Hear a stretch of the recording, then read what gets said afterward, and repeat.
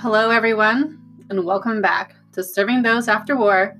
I am your host, Tara, and today I am going to talk about depression. And not just depression, but finding adaptation during depression. So first, let me start. Just as the trees adapt to its surroundings, so too must we adapt in our own lives. Every circumstance requires us to adapt. But what happens when we become stuck and adaptation is no longer a priority, but rather survival? I have had my own experience with depression. Let's say 10 years ago now, a little over 10 years ago. But it didn't just last for a hot minute. That's not how depression works. It's not just one gray day. It is countless days, countless nights of this big lull in our lives. And it can even last for years.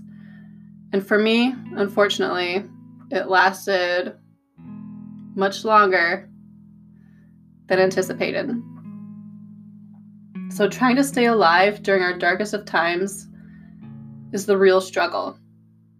And trying to adapt to our surroundings without causing a scene has become a daily routine. So how do we adapt? How did I adapt? It was a struggle. There is no easy pill with depression. There is no one pill that heals everything. I'm sorry for those of you who believe that, but it's much more complicated than that. First, I was actually taught to understand and acknowledge, where did depression come from? It actually started 4 years before I was even diagnosed with depression. I was 14 when I originally started feeling depressed, alone. I felt like no one ever understood me. And that was really hard. I mean, being 14, locking myself in my room, being by myself, crying myself to sleep. I can't even tell you how many times. It was a struggle. It was a real struggle. And that wasn't even my darkest times. My darkest time didn't even come until 4 or 5 years later, when my first boyfriend and I broke up. On top of that, my parents were separating. On top of that, I was trying to make it through college, trying to handle stress. It was hard, and still trying to fit into a box in society that I now know and understand that boxes are not made for everyone, especially me. So another question we have to ask ourselves is, what events took you from carefree to living in a dark hole? What event or multiple events? Just like I said, for me, it was more than one. It was one thing after another, on top of stress from work and college. It was so many things. And remember, it actually happened 4 years before I was even diagnosed. And at that time, 4 years prior, my oldest brother had just enlisted into the military, and my attachment to him really took hold. And knowing that he was going to be thousands of miles away, really sunk in at that point. And I wasn't going to see him every day. We weren't going to hang out anymore. And trying to comprehend that was really hard because this has never happened before. This was like our first time being away from each other, from him being away from his own family and friends for months and a year at a time. Was a huge adjustment for myself and for our family and for his friends. So that really is what started my attachments, my energetic attachments, my social and emotional attachments. I started becoming, and I'll admit this, I started becoming more needy, searching for attention outside of myself, looking for answers outside of myself. And that was really hard because when 18, 19 came around and everything started kind of, quote, falling apart, that's because everything that I was grasping to outside of myself was starting to fall away. So I had to learn how to find attachments within myself rather than externally, at stuff, at phones, at social media, at alcohol. It was a struggle. It was a complete struggle. So it actually took another,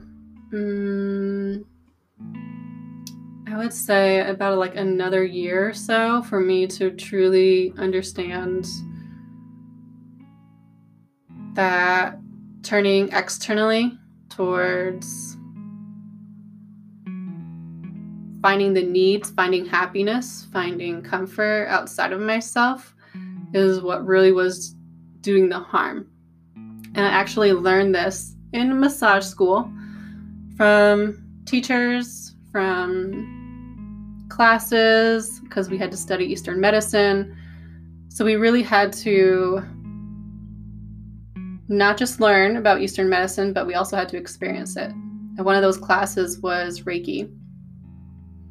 And that, from that point on, like my whole life, even though it slowly started changing for the better,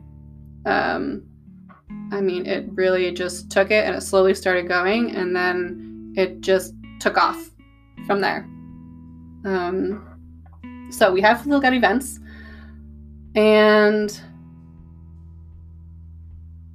at that time in our lives, when we're in this hole, why could we not adapt? Why could we not accept reality as it is? And I would say it's because we have this imaginary dream as to what our life should be like, what we should look like, how our relationships should be. And when we don't get that in return, when we don't get this imaginary dream in reality, things start falling apart. And we are looking at it as a box. When we have this dream set out, we look at it as a box. And when this doesn't work out and it doesn't fit into our box, we immediately want to trash it. We want to tear it apart. Yet we can't let go because we would still want to hold on to this imaginary perfect dream, but it's not happening. It's never going to happen. I learned from personal experience, this perfect box, this perfect dream that we have, that we put in our minds, that society has put in our minds, it will never happen. If it does happen, this perfect box will eventually fall apart because we're not meant to live perfect lives, but we are just meant to live and make something out of our life.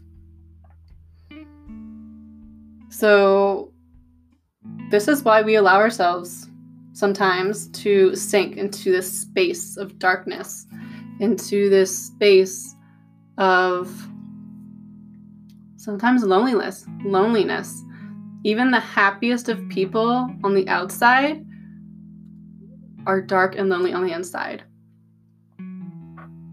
Great examples are Robin Williams, Jim Carrey, Anthony Bourdain, the happiest of people, like the people that we think have the perfect lives, who are so funny, live a very dark life inside. They are so lonely because they are trying to people please. They are trying to please everyone else but themselves. This is why our society and our world has become so depressed. And instead of acknowledging that we are trying to people please, we look for a magical pill instead, because we still want to people please. We still want to people please so many others. Because we are not taught at a young age to adapt to our feelings, to adapt what we truly want. We are taught to just sit, be quiet, respect others, don't talk too much, don't ask too many questions, just please other people because then you'll live a happy life, when in reality, it's the other way around. We have to please ourselves. No one knows ourselves better than us, and no one knows what we want more than ourselves. Even when we think we don't know what we want, we truly do know what we want. We just have to stop comparing our lives to other people's lives. And social media is perfect. If you want to compare yourself to other people, get on social media. It will bring your greatest days and pull you down in 2 seconds. Okay? So we also need to monitor how much social media are we on? How many people on our social media are trying to bring us down? How many people are trying to hold us back from succeeding in our own lives because we let their judgment define us? And that is completely opposite of what really we're here supposed to do. We define our own lives, not other people. So we need to stop letting ourselves be defined by other people's judgment. Acknowledge our feelings. Let them shine. Let them be in the spotlight. We need to, even men, women, everyone and anyone, we need to start acknowledging our feelings. Quit throwing them to the side. Quit pretending they don't exist because they do. And from that point, when we start acknowledging ourselves, we're also acknowledging that we exist. When we acknowledge our feelings, when we acknowledge our thoughts, our emotions, our connections to people, to things, we're starting to acknowledge ourselves, that we are a human being. We are not perfect, but we do have a soul. So we need to start adapting in depression by first acknowledging that, yes, I feel depressed. Yes, it started somewhere. Name an event or events, but try and really get back to that root cause and say, yeah, this was the start of it. It may not come to you right away, and that's okay. But once you start acknowledging some past events, it can go further and further back to really the root cause. And to adapt is to acknowledge ourselves, that we are not perfect, that we aren't meant to shine in a small, tiny box. Some people are comfortable in a box, and that's okay. But not all of us are meant to fit in a box. And acknowledge that we just want to feel understood. feel like that's the biggest problem, for me anyways, during depression. We feel like we're not understood. No one understands me. No one understands me. No one understands what I'm going through, my mood swings, why I became so clingy or separated from my family and friends. And I do though partially point out that society has taught us that if we don't have our shit together and our life figured out by the age of 18, we will get nowhere. We will be a nobody. Our life will have no meaning. And that, my friends, is complete bullshit. Okay? You as a human with a soul is allowed to make mistakes, to not know where we're going to be in a year, in 5 years, 10 years, 20 years. That's okay. That's actually the fun part. Not knowing our life's plan is being spontaneous. Yes, even the crappy dark hole of depression reveals answers, like how to adapt to life's unexpected situations. And we can either choose to live in this hole of depression, self-loathing and pity, or you can adapt and work your way out of the hole. Now, this may also take some people to help you, but you need to know who's truly here for you and who you can count on, who will help you. But not everyone in your life is here to help you. Some people are just here to pull you down, to keep you down, because they want you to fit into their little box. So you have to choose wisely, because not everyone is here for your greatest good of humanity. So to conclude all this, what will you choose to adapt and evolve into the amazing human being that I know you are, or repeat the patterns and stay in your hole of depression? This is Tara signing off, and I hope you all have a great day.